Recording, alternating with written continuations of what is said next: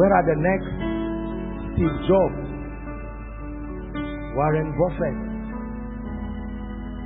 the next world changer who will take this kingdom for the king? Your purpose.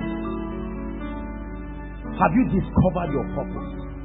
I read that book by Dr. Miles Monroe, Discovering Your Potential. It changed my life forever. I started getting angry with my life and I said, Lord, I cannot be like this. I cannot be like this. I gave myself a time space that I must discover why I'm on earth. I refuse to celebrate my birthday. I told myself until I discover my call. There are many of you, you have the biggest party and you don't know why you are on earth. 1 year before your birthday, you have started planning. As soon as you finish this one, you are planning the next one. You handle drinks. You handle the hotel we are booking. And say I was born for a reason.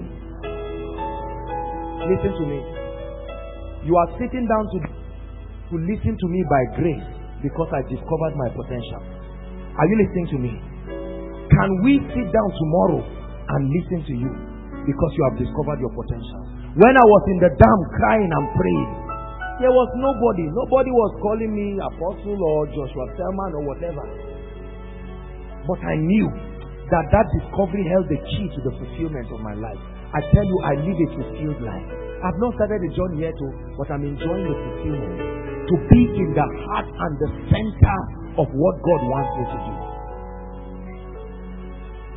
No competition. That's why I don't have enemies in my life.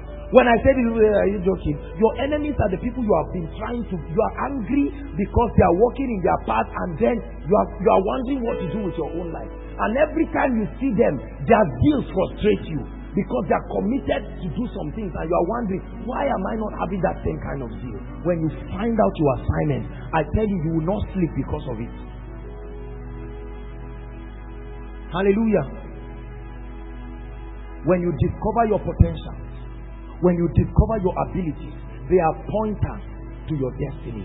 Although discovery and revelation is progressive, but when you have the tools, it begins to guide you. Are you listening to me? Every time you stand and you see sinners, you cry. Whenever you watch Reinhard Bonnke, you cry. Something in you. Every time you see Jakes on stage, something tells you there is a place for you in destiny.